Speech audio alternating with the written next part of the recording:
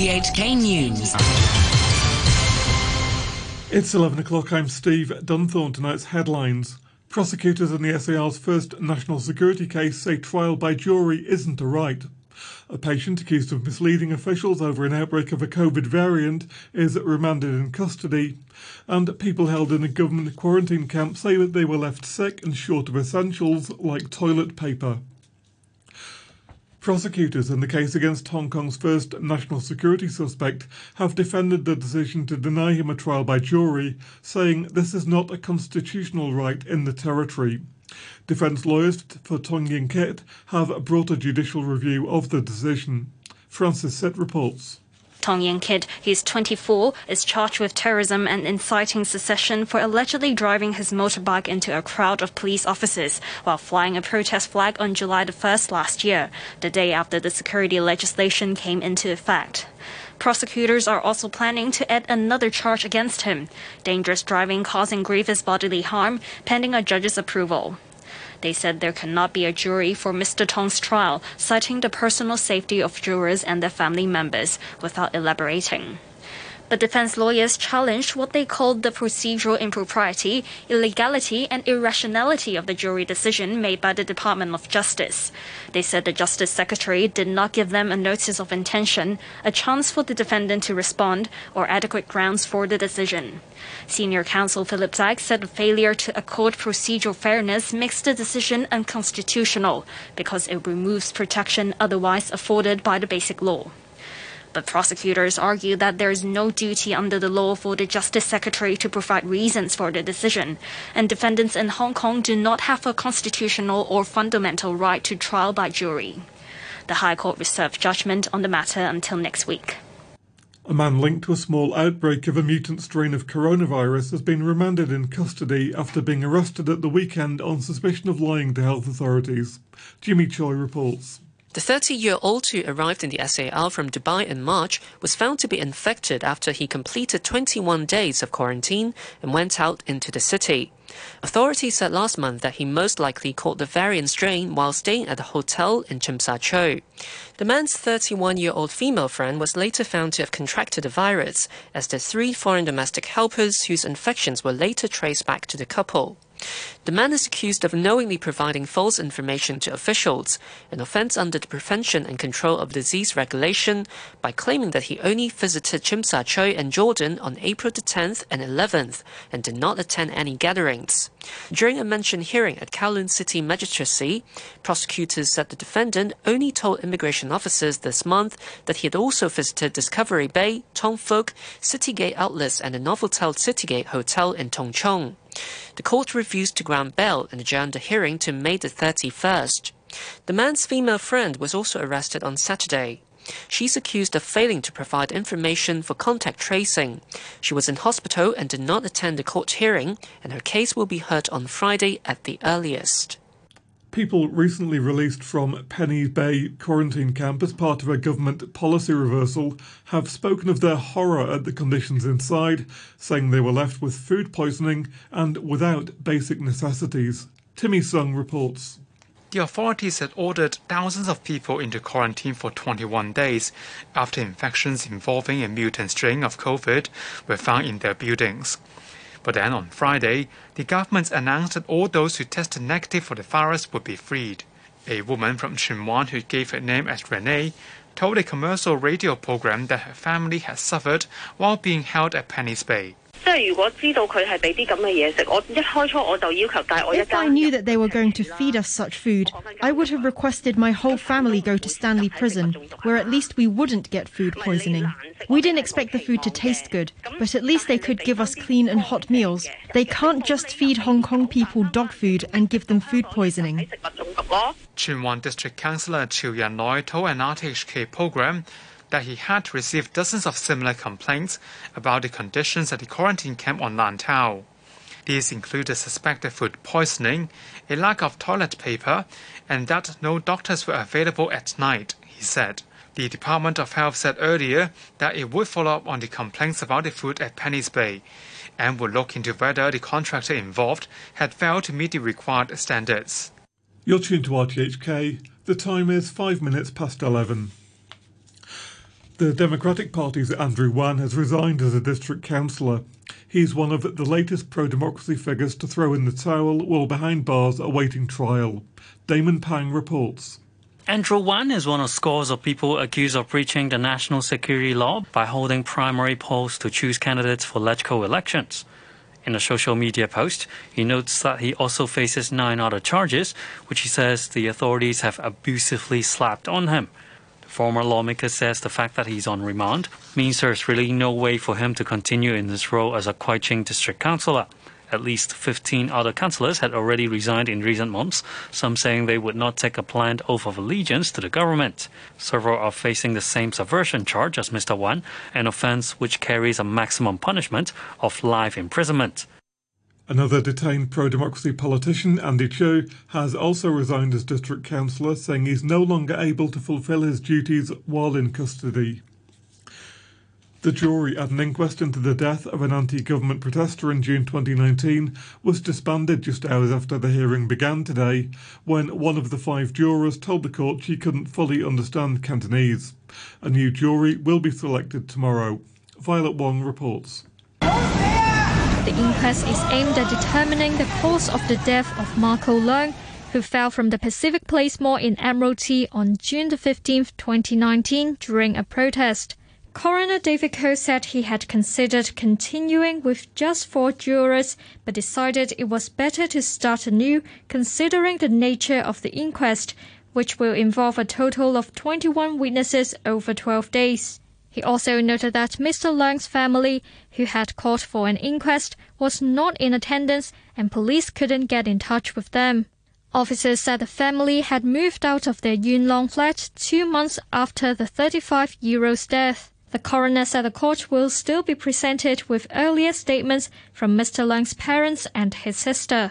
Before the jury was dissolved, a police officer told the inquest there were no notices warning people not to approach a construction platform on the 4th floor of the mall from which Mr. Leung fell.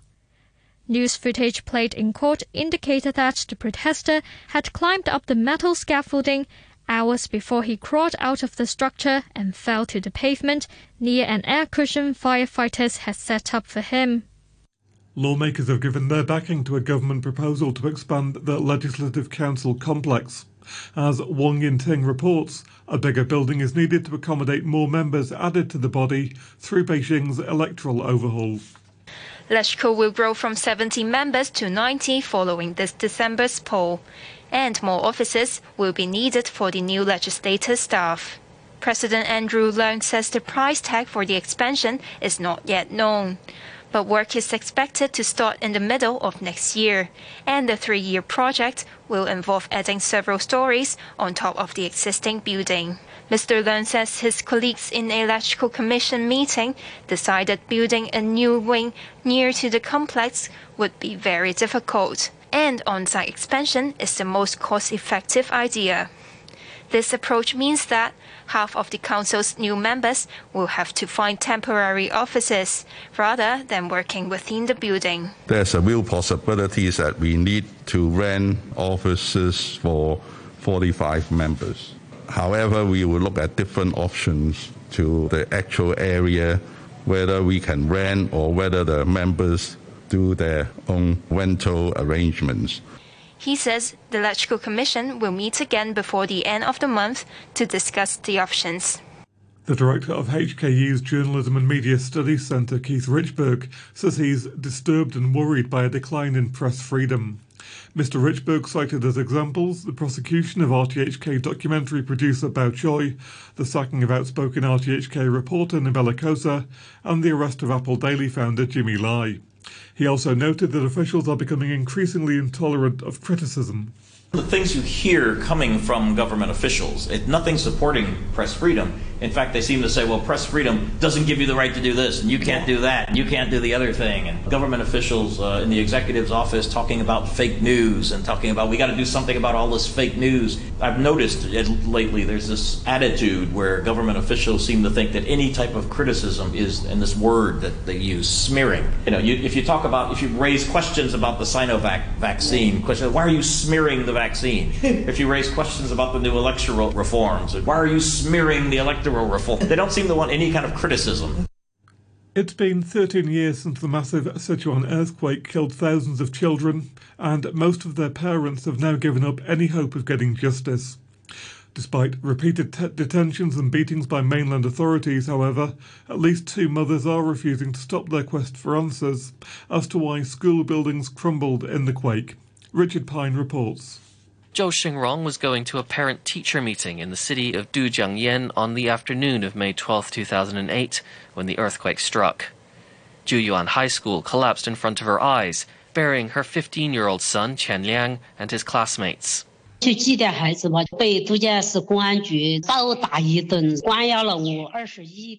went to the school to think about my child, but police beat me up and detained me for 21 days. My health was destroyed, and when I was discharged, my eyesight was impaired. I have been demanding justice over the tofu construction, but the court did not take up my case. After 10 years, they told me that since I didn't file a case in court, the deadline had expired. Ms. Zhou says she knows chances are slim that the government would apologize or give her compensation for her son's death. But she says she hopes the authorities would at least let her bury him in the public cemetery so he could be with his classmates. Her boy's remains now lie on the family's farmland, with authorities refusing permission for the cemetery burial in light of the mother's campaigning. Lu Biyu, whose son was also killed in the Juyuan High School collapse, told RTHK that she will continue her fight for justice, despite having been detained more than 50 times by the authorities. Every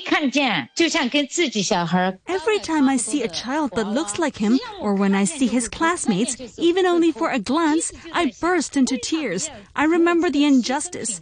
Why was he sacrificed? How can I forget it? I can't forget it.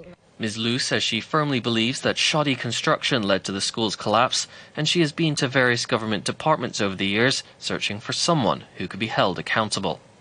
Turning overseas, the Palestinian Red Crescent says more than 300 Palestinians have been hurt during clashes with the Israeli police at one of the most sensitive sites in Jerusalem. Israeli police fired stun grenades, rubber bullets and tear gas at stone-throwing protesters around Al-Aqsa Mosque. More than 20 police were injured in the violence. This woman accused the security forces of being heavy-handed. They closed all the doors. Only the injured can pass, and they kept firing tear gas at women and children. Where is the conscience? Where is the international conscience? Is there humanity in the world? Is there freedom or not? God curse them. A spokesman for the Israeli Prime Minister described the violence as a planned riot. Thousands of police have been deployed across Jerusalem ahead of an annual march, which is due to be held by Jewish nationalists. Emergency legislation has taken effect in the United States to keep fuel supplies flowing after cyber criminals targeted the country's largest pipeline on Friday. Colonial says its main pipeline remains out of action following the ransomware attack by a group known as Dark Side. The emergency status will allow fuel to be transported more easily by road. Gina Raimondo is the US Secretary of Commerce. It's a top priority for the administration. Unfortunately, these sorts of attacks are becoming more frequent. They're here to stay, and we have to work in partnership with business to secure networks to defend ourselves against these attacks. Sport and a planned trip to Japan by the head of the International Olympic Committee to review preparations for this summer's Games has been postponed because of the coronavirus. Thomas Bach had been due to travel next week. Here's the BBC's Alex Capstick. The postponement of Thomas Bach's visit, which would have been his first since last November, comes as organisers struggle to convince people that the Games should go ahead. The IOC president was told not to travel amid rising infection rates and the extension of emergency measures in Tokyo. Latest polls suggest domestic opinion is firmly opposed to the Olympics. The Prime Minister, Yoshihide Suga, was forced to deny claims that he's prioritised the Games over the health and safety of the Japanese population. Meanwhile, test events are going ahead. The Olympic Stadium hosted an athletics competition on Sunday, although no spectators were allowed in. A reminder of our top stories tonight. Prosecutors in the SAR's first national security case say trial by jury isn't a right. A patient accused of misleading officials over an outbreak of a COVID variant is remanded in custody. And people held in a government quarantine camp say they were left sick and short of essentials like toilet paper. The news from RTHK. From our newsroom, Steve Dunthorne.